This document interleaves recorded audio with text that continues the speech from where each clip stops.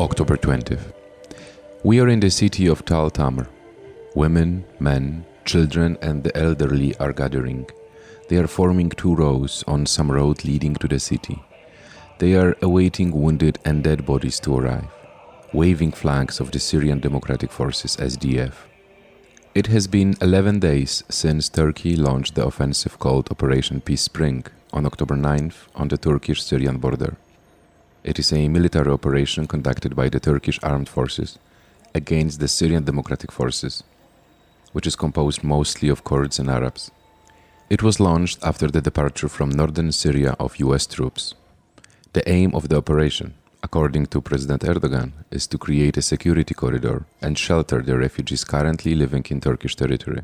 On the ground, there is Syrian journalist Masoud Hamid, with whom we cooperate. He is writing those notes from the city of Tal Tamr currently, a small town in the northeastern Syria, 30 kilometers from Ras Al Ain, or in Kurdish, Sere Kaniye. Hamid explains us that several border cities have been attacked, including Tal Abyad, Ras Al Ain, Al Darbasiyah, Amuda, Kamishli. But the main fight took place in Sere Kaniye and Tal Abyad. On Sunday, Kurdish fighters belonging to the SDF withdrew from Ras Al Ain under a ceasefire agreement between Turkey and the United States.